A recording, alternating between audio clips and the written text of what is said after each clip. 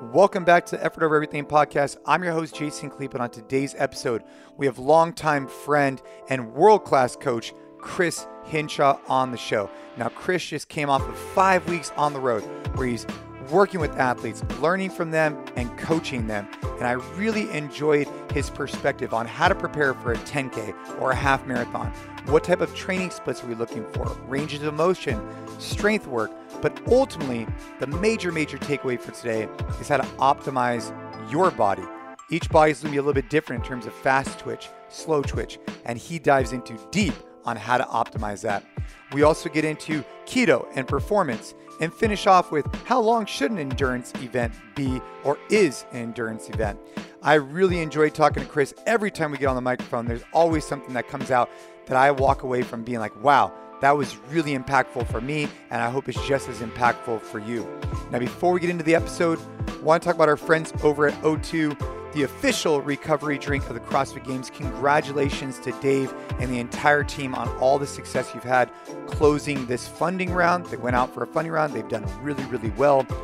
We love O2. We sell O2 in our gyms for years. If you're a gym owner out there and you haven't checked out O2 as a recovery drink and a product for your gym, tastes great, works great, make sure to check them out. Check out our link in the podcast notes for more information on how to get involved. But without any further ado, let's dive into a great episode with my friend, longtime coach, Chris Hinshaw. Let's go.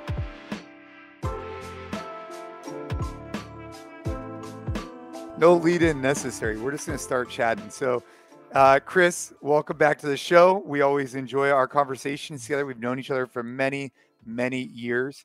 I know you've been traveling a ton, so I wanted to get on the, get on the podcast with you, check in on how your travels have been, what maybe you've learned as you've been doing it, and then also talk to you about how your SME is back with CrossFit and how that all kind of went. So maybe a little bit of business, a lot of fitness, and maybe even talk about, running. I got a bunch of stuff on my plate, but how have your travels been? How have you been, man? We just finished 5 weeks on the road. 5 weeks, dude, nonstop. Yep. Where was your favorite place you went? Where'd you go? I really enjoy Italy. I mean, we've been there a lot. We have a lot of solid relationships over there. But also it feels like we know our way around. It doesn't feel like we're tourists. And I mean, we've spent in central Italy. I mean, this last trip, we were there 11 days. I was there central Italy, 2 months prior, and I think 4 times so far this year. And so it's just comfortable for me. I wish that I spoke the language, but for now I'm happy just listening to it. I find it a beautiful language. And so when you're out in Italy, and then so where else did you go besides Italy? We started by going into New York. We did a seminar in New Jersey. We then left New York. We did some things with the fire department there, and then we went to Europe.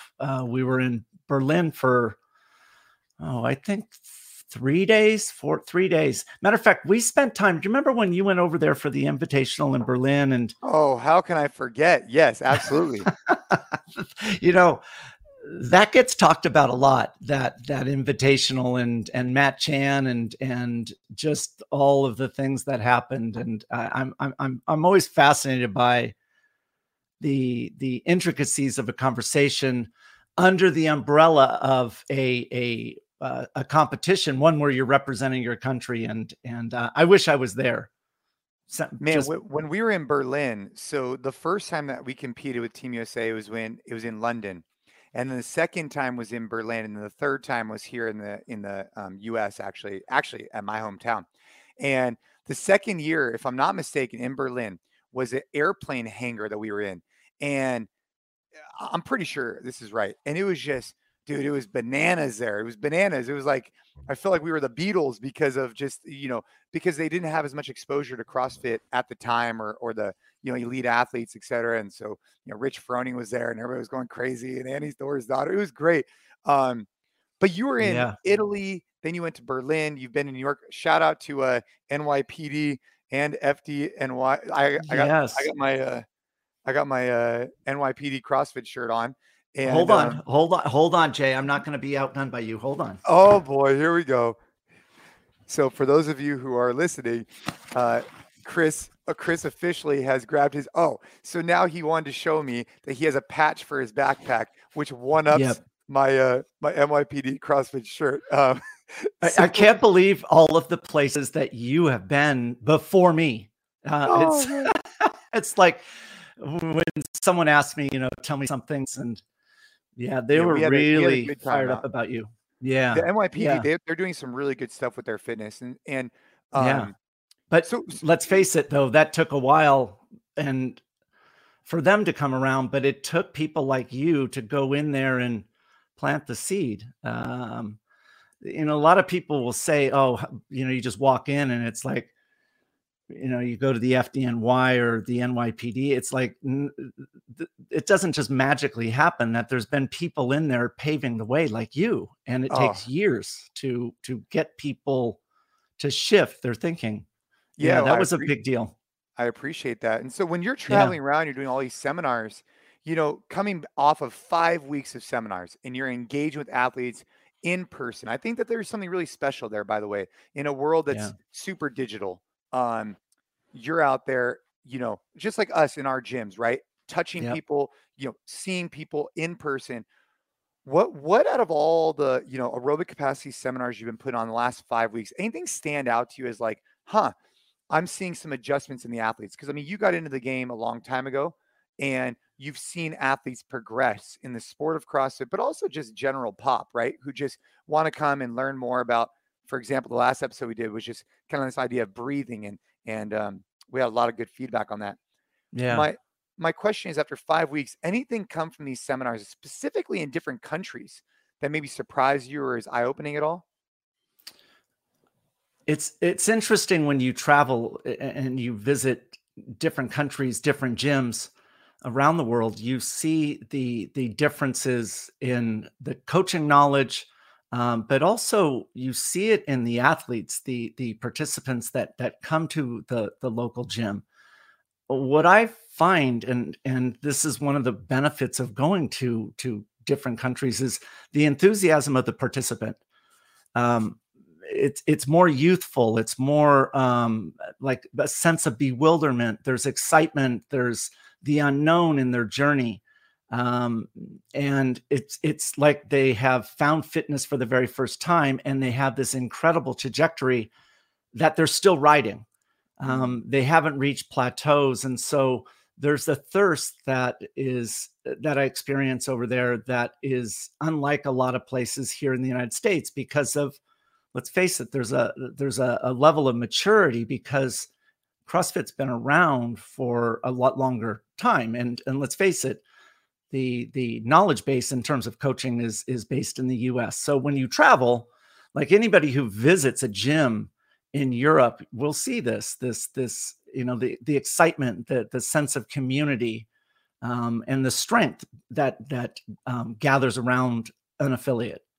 For sure. And so when you're Yeah, at these seminars, I guess my natural like kind of inclination or question would be like, what are athletes looking for from you? So I imagine there's people that go there who want to improve their CrossFit, right? They want to get better at yeah, the CrossFit Games, quarterfinals, semifinals, whatever, right? yeah. Then then there's people who probably just want to go there to get prepared for like a 10K. Is there different audiences that come, or primarily most of them coming for the sport of CrossFit, would you say?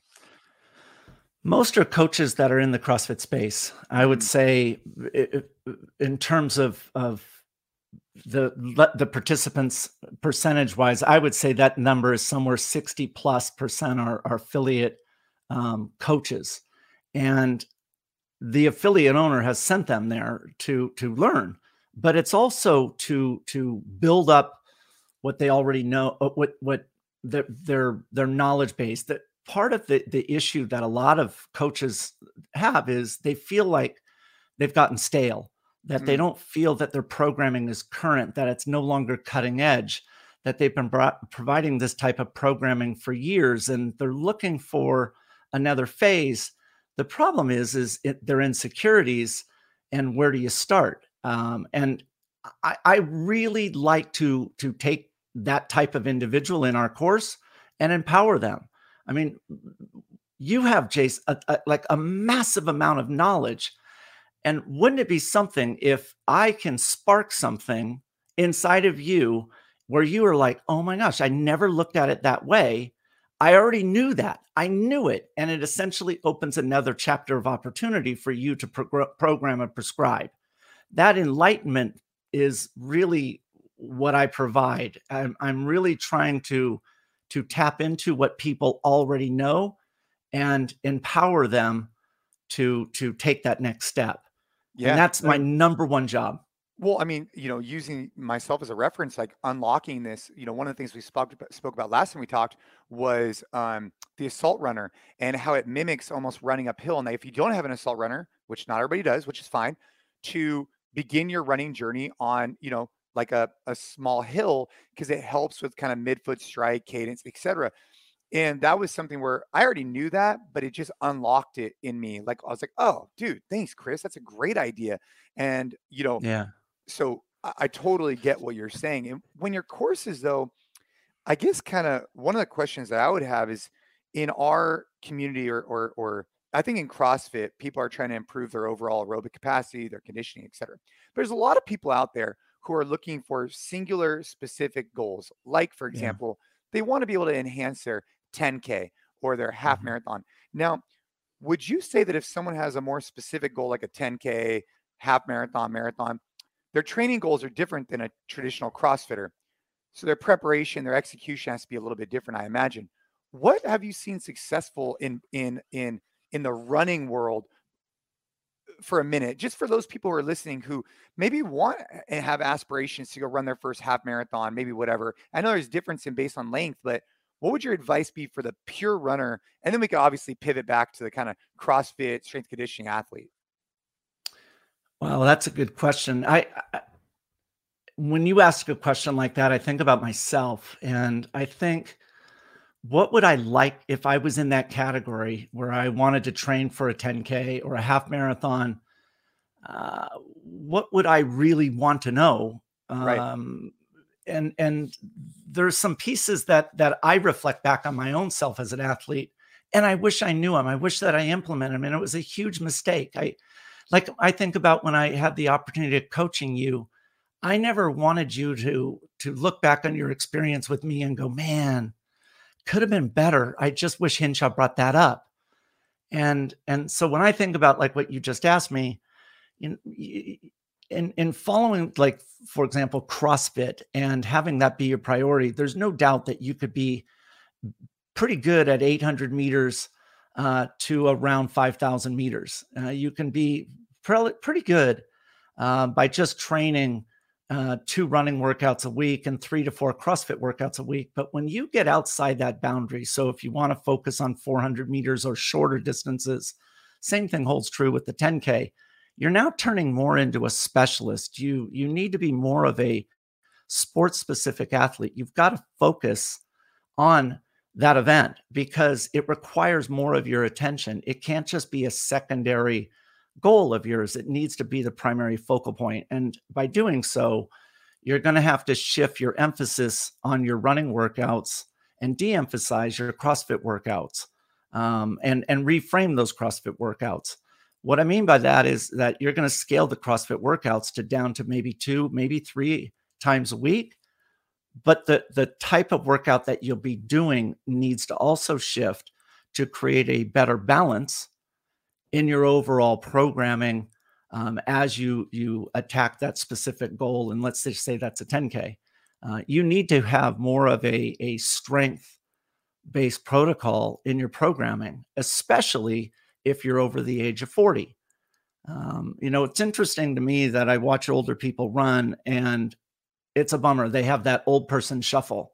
And, I'm 58. I know exactly what you mean. Yeah, I'm 58, so I'm criticizing, people in my demographic. Yeah. I might have that old person shuffle, and I'm 36.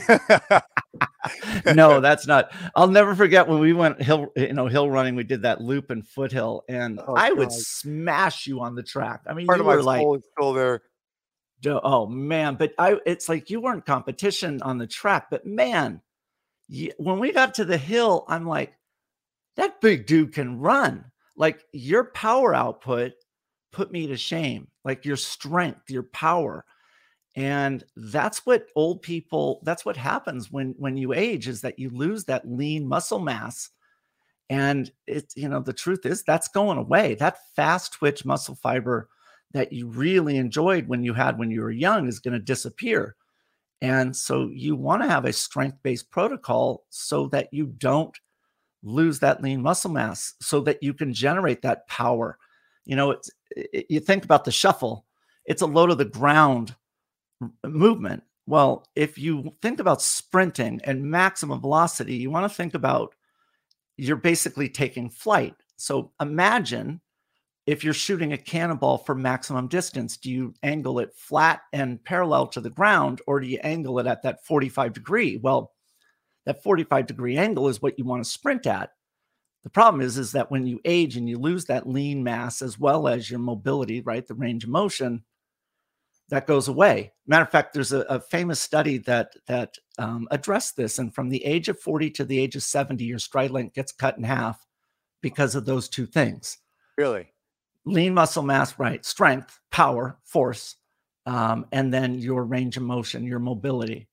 And all that, it's a shame that the running community doesn't recognize this. There's still a skepticism that if you lift, you're going to gain weight. And right. We're not talking about bodybuilding protocols. What we're talking about is pure strength, power output, high force. And those runners that are doing these ultras can go back to running their local 10K and still dominate, but they just need to change their focal point and how they're training. They need to recognize the reason why they're shuffling is because of the lack of strength as well as mobility. Well, let's break this down. I mean, this is a very interesting topic for me, at least. Yeah. Well, you're coming into it. How old are you?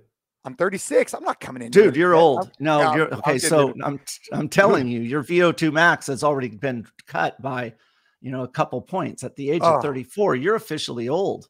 Well, as I'm officially old, as I'm preparing, like in this 10K, I think obviously we didn't break down different distances, but what I'm hearing, and this is really interesting to me, is I was actually going to do like a short format podcast on this, is that you make the best decision you can with the information you're given at the current time, right? Yeah. And I relate this a lot to like when Ava got sick with leukemia.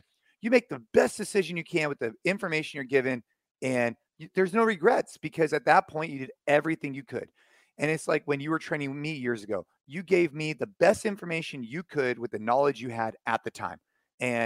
But things evolve over time, right? Of course, just like anything. And as sport evolves, I mean, I'm seeing it right now personally, not only in CrossFit, but in jiu-jitsu as well. It's crazy to see the evolution recently because of better coaching, better athletes, et cetera. But anyways, back on the running, what I find to be interesting is you talk about your athletic career, right?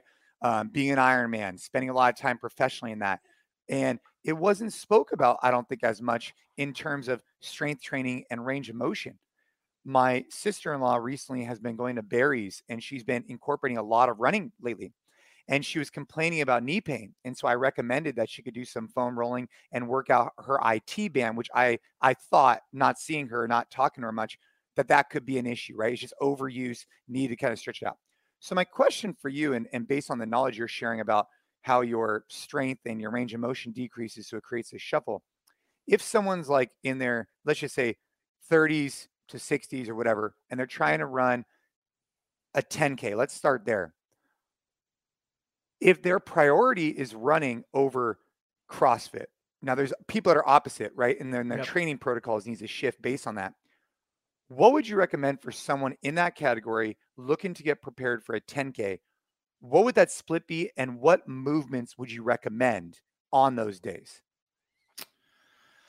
So I would recommend running 3 days a week. It's pretty well known now that running 3 days a week can even get you all the way up to a successful marathon. If I was running a marathon, I'd probably add a fourth day. But the 3 days, what you're really breaking them down into is the different types of intensities and volumes to make sure that your entire spectrum of muscle fibers has some form of adaptation. I'll put this into context. Like I mentioned that I never lifted heavy when I was doing triathlons. I mean, I did speed work, but I never challenged myself neurologically on heavy loads. I mean, I never even pushed a sled. I mean, I did hill sprints, which was the closest thing in terms of strength. And unfortunately, I had 15% of my body roughly was fast twitch muscle fibers. And because I never fully adapted them, they were passive. You, on the other hand, when we started working together, you did the opposite. You trained your entire spectrum of fast twitch fibers, but because you never focused on the slow twitch aerobic, you left, for an average athlete where they have 50-50 blend of fast twitch and slow twitch, you left a much higher percentage passive. So what we want to be thinking about is in movement, such as if we're targeting the movement of running, what are we leaving behind? What are we not training? And we need to make sure that our program is not leaving those things behind. And so the easy way to look at it is we need energy to move and we need muscles to allow us to move. So those muscles need that energy to help them contract. So we have 3 primary energy systems and we have 3 primary categories of muscle fiber groups. Well, what we want to do is we want to do high intensity interval training to go after those fast twitch, anaerobic and phosphagen metabolic pathways. That's what we want to do. So short with lots of rest, that builds our VO2 max, our ability to utilize oxygen. We also want to do some moderate based intervals that are higher volume than the speed intervals, but they also have less rest. This intensity is targeting those intermediate fibers as well as that anaerobic and aerobic system. This is essentially what we call, going after that lactate threshold or your maximum sustainable pace intensity. And then the third category that you must include is the aerobic side, slow twitch. This is what we would call easy pace. And because it's easier than the moderate, we're going to go much longer and we're going to try and take little rest or zero rest. So this would be your long, easy run day. And if I was going to add that fourth, it would just be a recovery run, something simple, very low intensity, 30 minutes of time on your feet. If I was training for a marathon, that's what I would do. And those 3 intensities target the 3 core metabolic pathways and the 3 core muscle fiber groups. And that way, now everything's been trained. You're not leaving anything behind. The low-hanging fruit has now been adapted from those stimuluses, and you'll have a good experience. Now, what I'm picking up, and I'm writing this down, is you're almost optimizing your body, for lack of a better term. And I think you actually shared it best. You're like, hey man, 15% of my body hypothetically was fast twitch. I did some sprint work, but I never necessarily optimized those fibers. So right. Which begs the question of, if you had, what could have been possible overall. So we have these 3 days of training for endurance, right? And when I think about these 3 days, I'm thinking about, I don't know, 30-second short burst, maybe a minute, and 30 seconds rest. And these shorter ones, maybe the middle one's more like an 800-meter, kind of like 3 to 4 minute range, give or take, with a shorter rest period. And the longer one is like these 30-minute plus runs at, easy, moderate effort, as an example. But when we talk about strength training, in your opinion, where do those fit in? So if I'm training 3 days a week for my 10K, my half marathon, I think this is super relevant. I know that I got reached out to from a gentleman who listened to our previous podcast. He said, hey man, I'm really getting into running, and Hinshaw's example on breathing really made an impact on me. And I think there's a lot of people out there who have a desire to run a 10K or a half marathon or something, and they're wondering what their split should look like. So now if they're out there running, and let's just say they're spending total time of like 40 minutes with switching up their different paces and whatnot, and they could obviously use your program through aerobic capacity. For the strength side, do they then add that in on separate days? And what movements would you recommend in that? And are we talking about Metcons? Are we talking about just pure strength in your opinion? Wow, you are on it. I'm so stoked. I prepared a little bit. So my recommendation is like I said, I would build out my schedule based upon running 3 days a week, and you're always going to want to take a rest day after each one of those running workouts. So those 3 running workouts, it really depends on your schedule, but typically the long run will happen on a Saturday or Sunday. Um, I would recommend dovetailing that long run and putting it on the date of your event. So meaning if your 10K or half marathon is on a Saturday, then always do your long run on the Saturday. If you're going to Yeah. do that one recovery run, it would come the day after that long run. Then you would take a day of rest. There would either be the high intensity interval workout or the moderate intensity interval workout. My preference is I would do the high intensity interval workout, then take a day of rest and throw in the moderate one. On the days surrounding that, that's when you're going to be building out your CrossFit workouts. And there's a couple of things that you can do with that. First of all, I would focus on a strength-based program as my priority. If I had more time, I would do a high-intensity CrossFit style Metcon, mainly because the training that I'm doing running, by large part, it's longer time domains. Even the speed interval workouts are long time domains. And this requires some clarification. Remember, I'm prescribing 3 intensities. Let's call it easy, moderate, and fast. The goal of those intensities is to hit a specific stimulus to maximize the adaptation of that stimulus. So the easy pace, the purpose is you're really training that aerobic threshold, those slow twitch fibers, and you need to be relatively accurate in your definition of what you call easy is so that it maximizes that adaptation. If you're far off, then it's just not a good use of your time. It's essentially wasting your time. So when we define easy, you can define it as like a zone 2 training in terms of heart rate. You can take Maffetone's method, which is 180 minus your age. Like the breathing thing that we talked about, this is where you have no difficulty in your breathing. If you talk about a talk test, it's where you can continuously communicate to someone while exercising. That would be easy pace. And the purpose of it is to maximize the percentage adaptation of those slow twitch fibers. Now, if you go faster than that, you're still maximizing those slow twitch fibers, but it's a higher level of intensity. So why not slow down and hit the sweet spot? So the moderate pace is really a lactate threshold intensity, and that would be an intensity that you could hold for 20 to 40 minutes. So normally you would do it as intervals.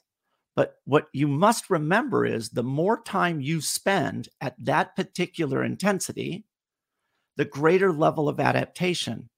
So let's just say that you are doing, 1,000-meter intervals. Well, you get to the sweet spot somewhere, let's say after, 400 meters within that interval. Now you're in that correct zone to drive adaptation. You finish the 1,000, and let's just say you're taking 3 minutes of rest. The problem is that now you're recovering and you're no longer in the targeted stimulus to maximize adaptation. So what you want to think about is the amount of time that you've been at that targeted stimulus. So every time you rest, you lose the stimulus, and then you start the next interval and you're ramping that heart rate back up. You're ramping that breathing rate back up. And now after 400 meters, you're back in the sweet spot again. The same thing holds true with fast or high intensity. That I would consider a time domain intensity of, max effort for 6 to 8 minutes. Right. Same thing holds true. Every time you rest, you lose the stimulus. So it's about time that you're focusing on. You're focusing on the amount of time at each of those 3 stimuluses. And those 3 stimuluses have specific purposes in terms of their adaptation. So, What I love about what you're talking about here, Chris, and something I've been leaning into more is like trying to optimize my time, yes. optimize my body, right? As I'm getting Mhm. older, I've been really exploring hot and cold. I've been exploring different training. I've been really Yep. having fun with it. And what I think you're referring to, and I think this is where it relates really big to me, is like the intention of your training and being aware of what is your goal and expectation as an athlete. And there takes some time to train your body for this. But I mean, if you're going in for that day, okay, today is a high intensity day and you're resting and you're only resting 10 seconds, maybe you're not getting the stimulus you're trying to get, right? Versus Yep. if you're in that middle stage and you're resting too long for 10 minutes, you're just not optimizing your time. And I think you need to be aware of connecting your brain with your body and saying, hey, what am I trying to accomplish today? And am I reaching that? And being intentional in your training is something that Yep. I've been doing a better job of. Bodybuilders talk about it all the time in regards to like the intention of the movement. And this is something that CrossFitters never talk about, but bodybuilders talk about all the time, is like, I'm trying to work. I'll never forget this, Chris. I don't know if you know who Hani Rambod is, but I was doing my first bodybuilding workout with him. And we're doing like chest press. And then we get off, we do something else. And we get off and he has me flex my chest. And he didn't care about my reps. He didn't care about anything. All he cared about is, are you hitting the muscle fiber that I'm shooting for right at the top of my pec? And are you feeling a pump there? And it was really interesting because it was very intentional versus trying to Yeah. get the work done, if that makes sense. Love it. Of course. Yeah. Of course. Yeah. That's why everything should have a purpose, and you should know that purpose prior to your execution of it. Why am I doing it? And if you're not aware, then I would not perform it. Just because you don't have unlimited time. And so, like you asked earlier, like, as far as strength-based movements, that's an important question, because you can't do all the strength-based, movements in the gym to help you focus on your 10K. You can't all the time. And you have to know what they are. Right. Right. And so what people need to be aware of is that it's called the theory of specificity. And what you're trying to do is find strength-based movements that are specific to the targeted goal. So if you're focusing on running, let's just think it through of what strength-based movements are that you can do on dry land that mimic the movement of running, right? So if you think about like split squats, right, makes sense. Single leg Romanian deadlifts makes sense. Overhead squats, banded walks, lateral walks, single leg alternating box jumps, those, hurdle jumps, using dumbbells to do box step ups. It needs to be specific to the movement you're training. That's how you maximize adaptation. And there's all kinds of secondary types of movements. I mean, you could argue that push-ups have huge value. If you think about the arm swing, you think about doing ring dips or tricep dips, huge value. And the reason you want to create those lists. So in a running posture and position, right? Let's just say you're transferring through this range of motion in your upper body. Now, if I develop my chest or this tricep push, where is the benefit there in terms of my cadence and gait and running position? I'm missing the direct correlation. So that's a great question, because one of the things, so I don't want to train like a bodybuilding protocol, like you mentioned, because I don't want to build on size, mass. One of the things that why are elite marathon runners so lean? Because you got to carry that weight. And that's what we call aerobic power. When you get a VO2 max test, an aerobic capacity test, they're testing your ability to move and utilize oxygen in whatever movement that you are testing. When they look at the movement of running, they divide your score by your kilograms of body weight, because in the movement of running, you've got to carry the weight. The weight does matter. And so when we look so we don't want to do bodybuilding type protocol, but we want to do two other types of strength-based protocols. One is maximal strength between 1 rep and 5 rep. We want to challenge our neurological system on the recruitment of motor units. This ultimately has proven to improve your efficiency to utilize your energy. So think of it as, you don't have unlimited energy inside of you to allow the muscles to move. Think about it in terms of miles per gallon. If you improve your running economy, then you get better miles per gallon. You get better utilization of your energy. And that's important. That's one of the 3 primary factors that go into creating, better running performances. Yeah, I like that. Miles per gallon. I like that. Right. So the second is that we talk about muscular endurance.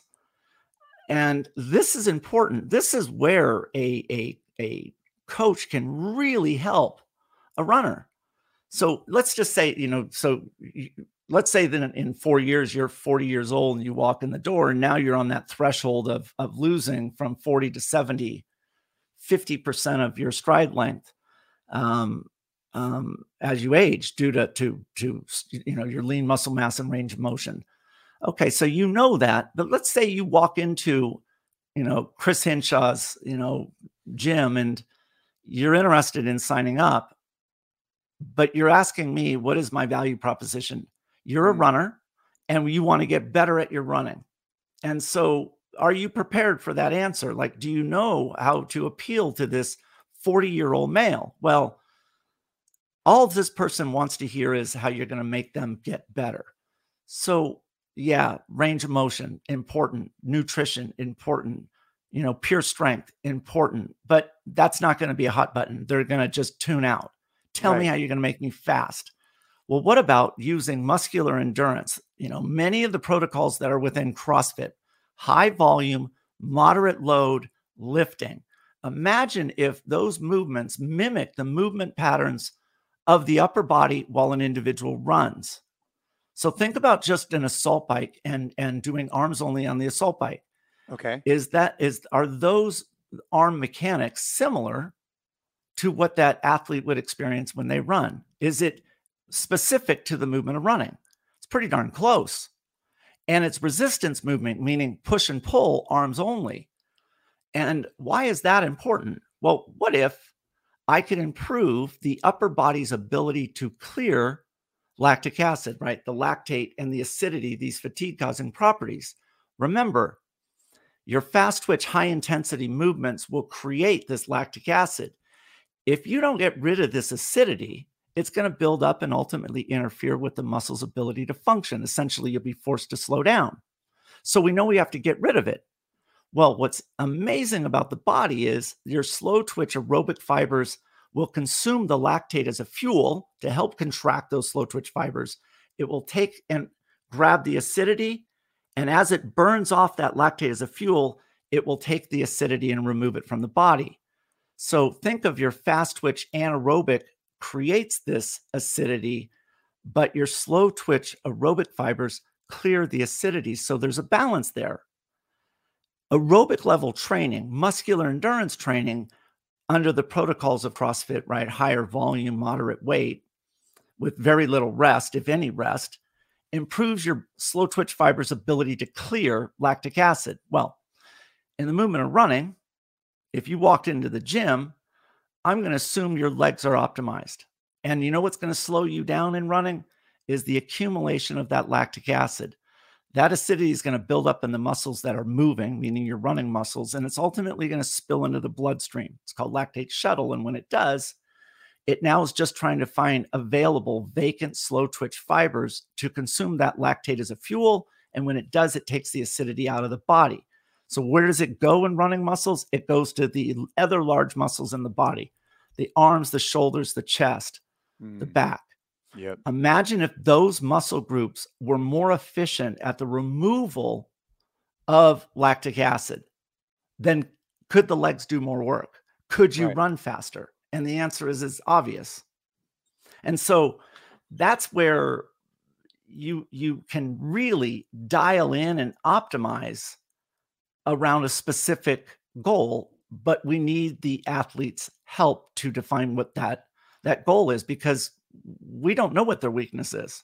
And if we don't, we can drive them in the wrong direction. Man. Yeah, I like that.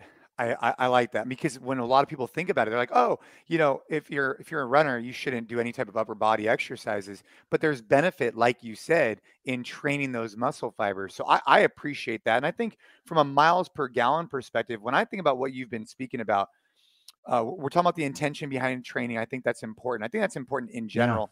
We're talking about optimizing the body in terms of the muscle fibers, which I think is something that's unique and different to discuss. And I think, the evolution of the athlete has changed. I think CrossFit's had a lot to do with that. It's built a lot of awareness on aerobic, anaerobic, and how do we work those different thresholds. One of the Yep, things that absolutely. I'll kind of shift into a little bit, I work with a lot of jiu-jitsu athletes right now. We work with a lot of different groups, and we have a lot of different people in our gyms, and we have people Yeah. that are, software engineers to pro jiu-jitsu athletes. And one of the things that I'm trying to work on, which jiu-jitsu is a little bit of like this anaerobic, but it's also aerobic. It's a very weird sport because it could be 30 minutes long, but there's like crazy bursts. And I'm thinking Yep. about how this relates to endurance, so aerobic capacity. Yep. And for 40 days, I ate only meat and some fruit for 40 days. And I was wearing a continuous glucose monitor, really into it. And I was trying to see if I can get myself in a state of ketosis and then identify what energy systems I was able to operate in to basically create energy. And my question for you is, have you or any of your team or athletes been exploring ketosis in keto? And what is your perspective on a low carb diet and its benefits for essentially getting you in a state of ketosis to then utilize ketones as an energy source instead of carbohydrates? So I'm fascinated by it. I read a lot That's a of big question. I know. I read a yeah, I read a lot about it. And I don't have any top level athletes that are on a or follow a ketogenic diet, but I have many that do. And um, I, I am interested in the results, and I'm interested in ways to support this goal of theirs of being ketogenic. I mean, I don't fully understand it, but I respect it in terms of why someone would want to do it. And my main issue is that I always revert back to performance, and I do like the idea of becoming more fat adapted. I mean, one of the reasons why I overwhelmingly prescribe easy intensity is one of the benefits of easy is that it's an intensity where your oxygen is converting, energy from fats and carbohydrates at a ratio of 50-50. If we go at a higher intensity than what I'm recommending in terms of easy, now, unfortunately, we're becoming more carb burning dominant. So we never want to lose the athlete's ability to utilize fat as a fuel. As a matter of fact, one of the things that Camille did to win the CrossFit Games in 2014, she came to me 10, 11 months prior to the 2014 Games and said, how do I put my body in the best possible position to have more carbohydrates in storage for the final day? So essentially, she is asking, how do I become more fat adapted so I can conserve my carbs? That's right. And be able to dominate on my last day. Right. That was legit. And so one of the beauties of the human body is you put a stimulus on it and you can create an adaptation. So if her targeted adaptation is to become more fat adapted, then her long weekend workouts were in a fasted state. As a matter of fact, the night before, she's a very light dinner after a full day of training. Breakfast includes not much other than just water. And I would encourage her to do some kind of a CrossFit style workout in the morning. Again, nothing much after that. And then go out and do your 3-hour, easy conditioning piece. Well, if you no longer have carbs available for that easy conditioning piece, your only option is to utilize fat as a fuel. And that's the same thing that holds true when someone hits the wall in a marathon.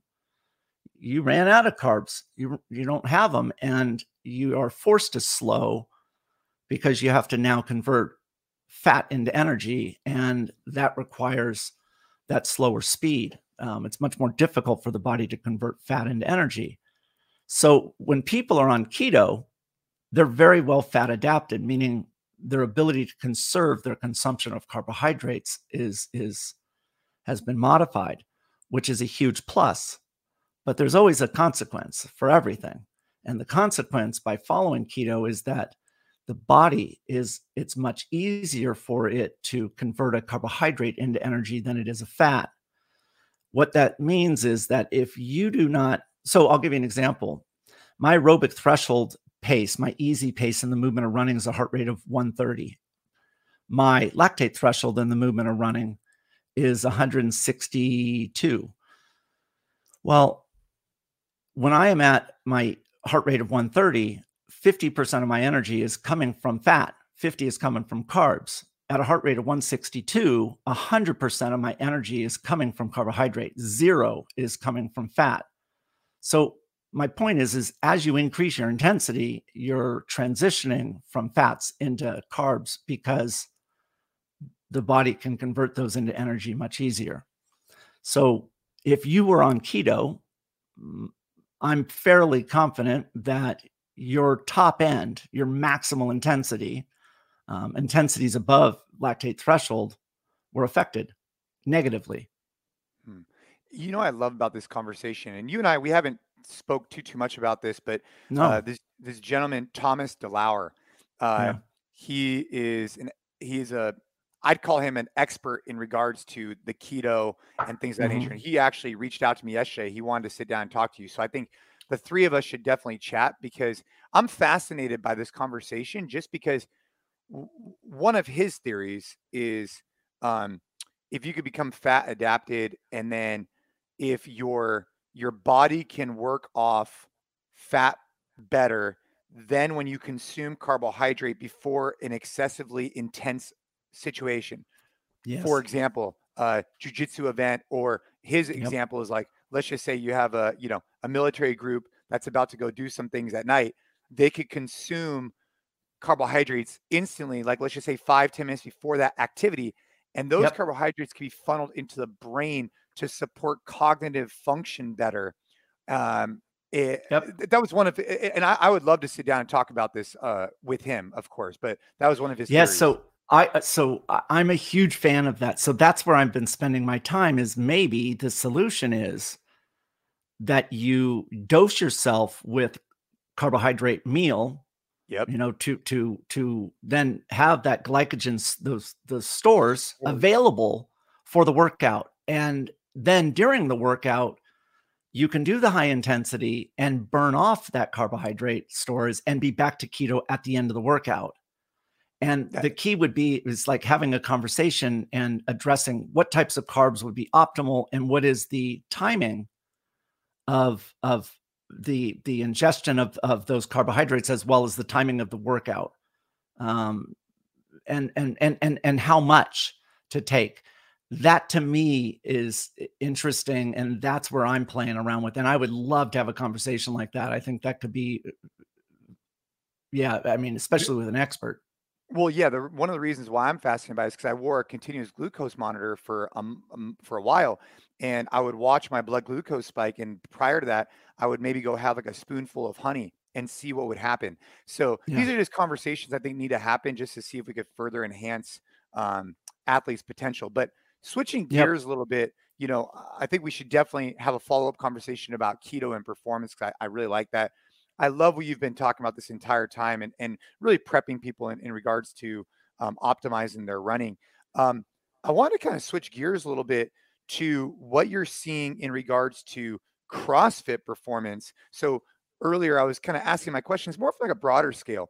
Now, I guess looking at the quarterfinals, the semifinals, the CrossFit Games season is currently going on. I haven't been as engaged in it as I have in years past per se.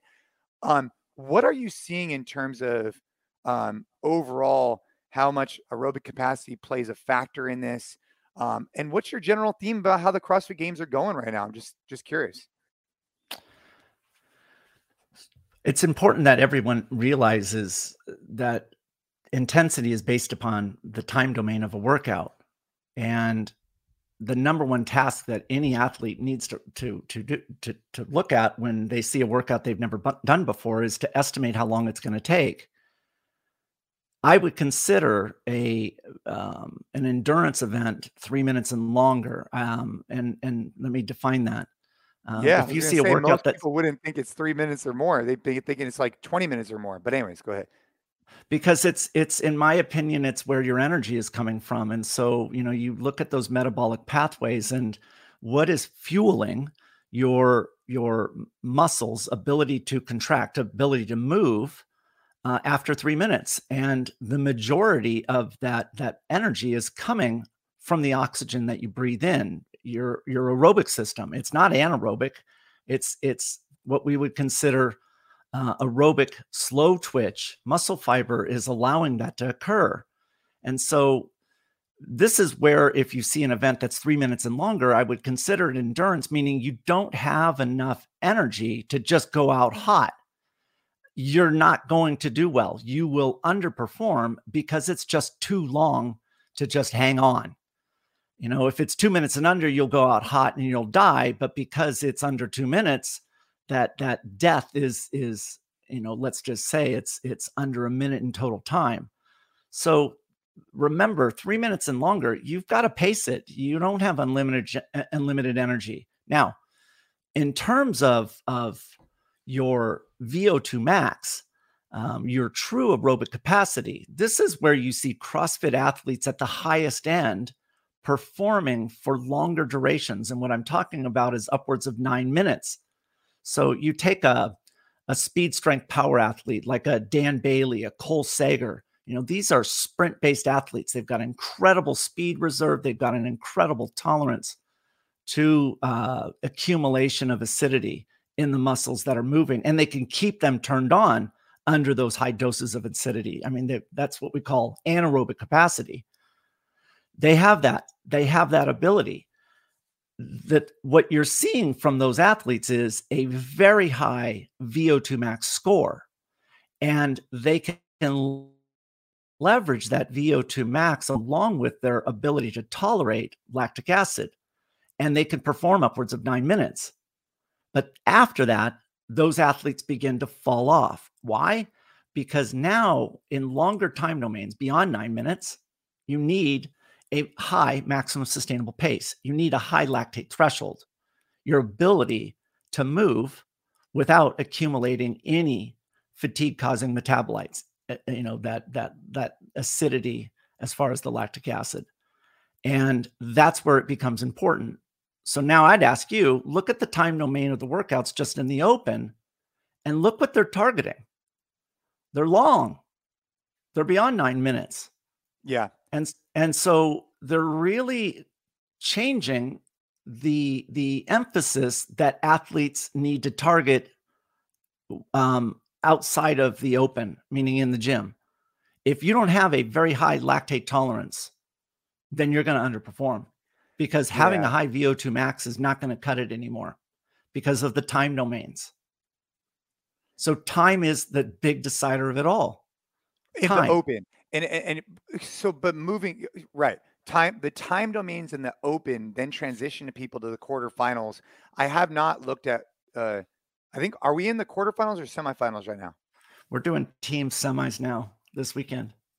Team semis. Jay, I love it. That, it just goes to show that someday, I remember running with you and Garrett and Miranda and Neil, and I said to myself, this will end someday. And the fact that you don't even know what's happening this weekend, I love it. I love it. Hey, evolution. For me, look, I want the CrossFit Games to be super successful. I want the athletes to dominate and thrive. I just have other interests and other things that I spend my time with. And I love our gyms and maintaining our fitness, right? My goals have switched from being the fittest on earth to living freely and fully outside the gym. And but I still like talking about it because I like seeing where the sport's going and how the athletes are evolving, which is why I love, because you're very much so engaged and involved. And so you're talking about it from a aerobic capacity and like this longer duration, are you seeing significant, it seems like the athletes just at a whole different level than even what they were 3 or 5 years ago. Is that true? Yeah. It's selfishly, that's why I didn't want Fraser to retire. He was just like you, if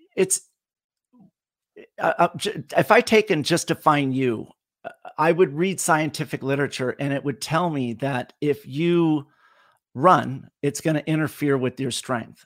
And working with you and Garrett and Neil, which are arguably the three of the strongest athletes ever in the sport, were good examples. And one of the things that I recognized right away with the three of you is if we do moderate intensities for moderate distances, meaning, run workouts are 3 to 4 miles in total amount of time at moderate intensities, it wouldn't be unheard of that you would PR a lift later that afternoon. That was a surprise. And it made me realize that a lot of the scientific literature about this theory of specificity and interference effect, it may not hold true for the people that sit in the middle, meaning, not on the extreme. So take a Usain Bolt, he's on the extreme in terms of fast twitch physiology, and I'm on the extreme in terms of slow twitch physiology. But the average individual sits in the middle with a more balanced distribution of muscle fiber. And so maybe those rules don't apply. Mm-hmm. And that's one of the things that I loved about Fraser is that just like you, he was defining the impossible. Like you should not have been able to run a 520 mile, put 400 pounds over your head, but you could. You shouldn't have been able to run a 520 mile and pull a 610 on a 2K row, but you could. Why? You prove that there's anomalies that are pushing the edges of the muscle fiber spectrum, meaning your strength is getting there towards the elite and your endurance is pushing the slow twitch into the spectrum. You're covering more of the spectrum from endurance to strength than that's ever been recorded. And that to me is what's happening right now in CrossFit is that they're redefining continuously what is the impossible. And that's what's so fascinating about TIA. Now, I just spent 3 days with Justin Medeiros and his coach Adam at Fort Vancouver. And there is no doubt that Justin Medeiros has redefined the next step in terms of where the sport is going. This guy is incredibly young. He's incredibly healthy. He loves the sport. He loves training hard. And he's got, I asked him, I go, how many more years do you have, you think? And he says, you know what? I think I've got at least 10, which at 22 is hard to argue, if he takes care of himself. That's right.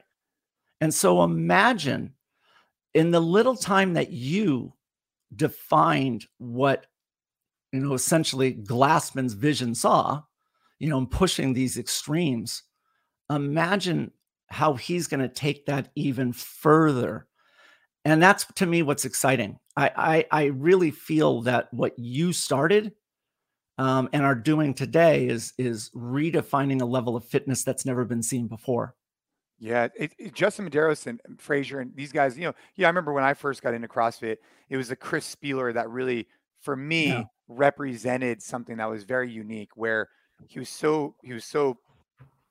much smaller than many, but he was still able to put up some pretty good weights. And it kind of showed how technique was important and muscle fiber and density and all of those things. And so it's been fun. You're right. It is interesting. I don't even know what is going on in the quarterfinals or semifinals. And maybe that's good. Maybe I should be more aware. Who knows? But that's not where I'm at. That's a lot going on. But I just think that you're an anomaly. That's what you should know. Well, you are one of the very few people that I've come across. Froning is an anomaly. Fraser's an anomaly. That you are big, but you can manage your size.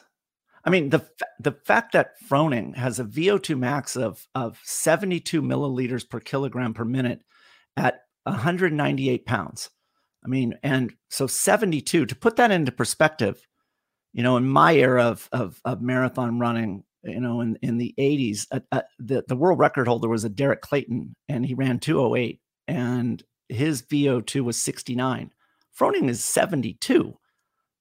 His problem is that Froning's just too big. I mean, if he got down to 115 pounds, I think that he'd be in contention for Olympic trials. But so if he drops 75 pounds, I gotta ask you though, man, you started back on the tour a little bit with, you were doing your own aerobic capacity seminars, and now you're back back in with CrossFit because they've started to have their own specialty seminars, which is exciting news, dude. I hope it's going super, super well for you. How's that Just started. transition been, pulling it back underneath the umbrella of CrossFit? And what are your hopes for there? What are your hopes for that collaboration? I guess I should ask. Being honest, my hopes are to not be on the outside. I love the sport. I like what it's done for me as an individual in terms of my own health and well-being. But it was always a good old boy group of people. And as much as I would do anything to contribute, I have a very conservative lifestyle. It just wasn't a part of the organization. It just didn't happen. But with Eric Roza under his guidance, I've noticed significant change. I've noticed change in terms of the attitude, the perception, the willingness to listen to different perspectives. And that appeals to me. One of the things that is the biggest turnoff is that when people just don't listen. I certainly understand where there's miscommunication, meaning that we're both trying, like even in this conversation, I'm trying to adjust my knowledge to where you are, and you're adjusting your knowledge to where I am. And sometimes it just doesn't, it takes time to see eye to eye. They're finally willing to sit down and understand the perspective and the issues and the concerns. And that appeals to me a lot. I'm going to give you an example. Sure.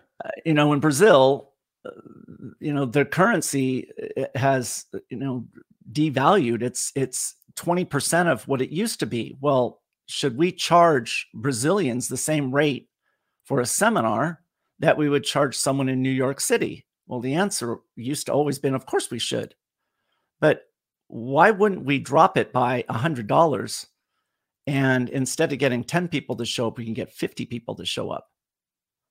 Well, that never was listened to. Now, it's just like you and I are talking. I don't even need to ask you your thoughts on it. I mean, it's obvious what you would want to do. Yeah, if it works. I mean, I think there needs, hey, how about cryptocurrency? We should all just be switching over to Bitcoin. Are you there you go. We'll have a conversation about that offline. Yeah, offline. But I think that's right. And so they're starting to listen, they're starting to have those conversations. And for you, it magnifies your message and gets you in front of even more people, maybe perhaps. Right. And yeah, I mean, maybe. maybe. I mean, the courses always did really well. But this is where I always want to listen, like with you. Every time that you and I have a conversation, I listen, I pay attention to you. I listen to your words and I think about them afterwards. There is no doubt that CrossFit is the biggest individual in the sandbox. And if they're progressive, if they're driving towards the future, it would be foolish not to listen because of the influence, the weight that they carry. And so being aligned with them, it allows me special privileges, not in terms of getting confidential information, but it's, if I am part of the organization, then it does present potential value long term. For sure. In terms of my ideas, my methodologies, my thought process, and that is a benefit. I really, my number one goal is to learn more and become a better coach. And CrossFit, let's face it, is at the center of the universe right now, and they can help provide that in ways that others cannot. And so, looking at your seminars moving forward, you still teach. Correct me if I'm wrong. All of your seminars, is that right? How do you? I know I'm. So I'm gonna just. Yeah, I know where you're going. So. Yes, I do. One of the things, though, that they want to do is expand the number of courses. You know where I'm going with this question. I know, right? You're just loaded. Yeah, so one of the things that early on, like you take Glassman. Glassman did all of his seminars, and then he brought on seminar staff. So this is where CrossFit is beneficial. if we're going to expand the seminars, and instead of where I did 30 of them a year was, what I typically would average. And you're right, I did them all. Which is and a I lot, like by doing the way. Just for the Dude. sake of the argument, that's 30 seminars. Even if they're single day, that's still 30 different events that you put on throughout the duration of the year. So anyways, Yeah, just adding validity to you. and it's at a minimum, it's one hotel night. For sure. Yeah, and they're all over the world that we did them, but that also gave me an advantage of seeing what gyms are doing all over the world, and I was able to scale my content based on what I would see. So yeah, with CrossFit, they want to expand on that, and they're looking at doing many more. I mean, my goal would be to target somewhere around 1 per week. So let's say 50 per year. I cannot do that, and this is where they can help. What is the internship protocol look like? The training protocol. How do you provide? Is it a script? Is it script and video? Time schedules, learning objectives. What does that look like? And how do you bring people on board? Because there are many people that have done our course many times. I mean, many. You take a guy like Connor Murphy that, at Reebok. I mean, he's co-coached, 8 courses with me. Well, he would be a great candidate. But what's the protocol, and how do we get them approved? And that's where they can help, because I want it to be an experience similar to what I could provide. Yeah, dude, you're just the guy. You've been, I love talking to you, man. I mean, cause you're like boots on the ground all over the world. Just if you move to Italy, well, I guess right now you're in Tennessee. So if you end up moving to Italy, just, you got to come out to the West Coast and come see us sometime soon, man. So can I give you some, I'll give you an exclusive. Sure. Give me an exclusive. I really think that we're going to move to the Pacific Northwest. Heidi and I really had Washington, Oregon. Yeah. Yeah. We had a nice time there. And it's closer to our families in California. Her father's getting older. My mom is getting older. And all our families live in California. And so, yeah, I think October moving to the Pacific Northwest is the plan. Well, let's go. That's my birthday month. You could fly out, end up in the Pacific Northwest, travel down, or maybe I'll come up and see you. We'll go to Willamette Valley and go celebrate with some Pinot together. That's wow, look at you. Hey, don't worry. I'm trying to be worldly here. Ashley, you are worldly. Yeah, Ashley loves Pinots, and they happen to grow some great ones out there, and then obviously here in California. Yep. No, I might have just butchered that name, by the way. Willamette Valley. I knew what you meant. No, that would be amazing. Anytime with you, I'd be happy to do it. But yeah, we only planned on being here in Cookeville for a year, and it's now been 4. I know time flies. So dude, time flies, but we will welcome you back here on the West Coast at any time. I want to be sensitive of your time for people that are interested in getting ready for that 10K, that half marathon. Maybe they want to enhance their CrossFit experience. Where is the best place to go? Aerobiccapacity.com?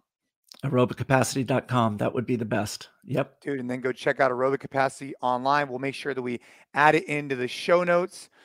Chris Hinshaw, it is always a pleasure. You have boots on the ground. You travel in the world, and you come share your wisdom with us. So thank you so much, and I can't wait to have you on again next time, huh?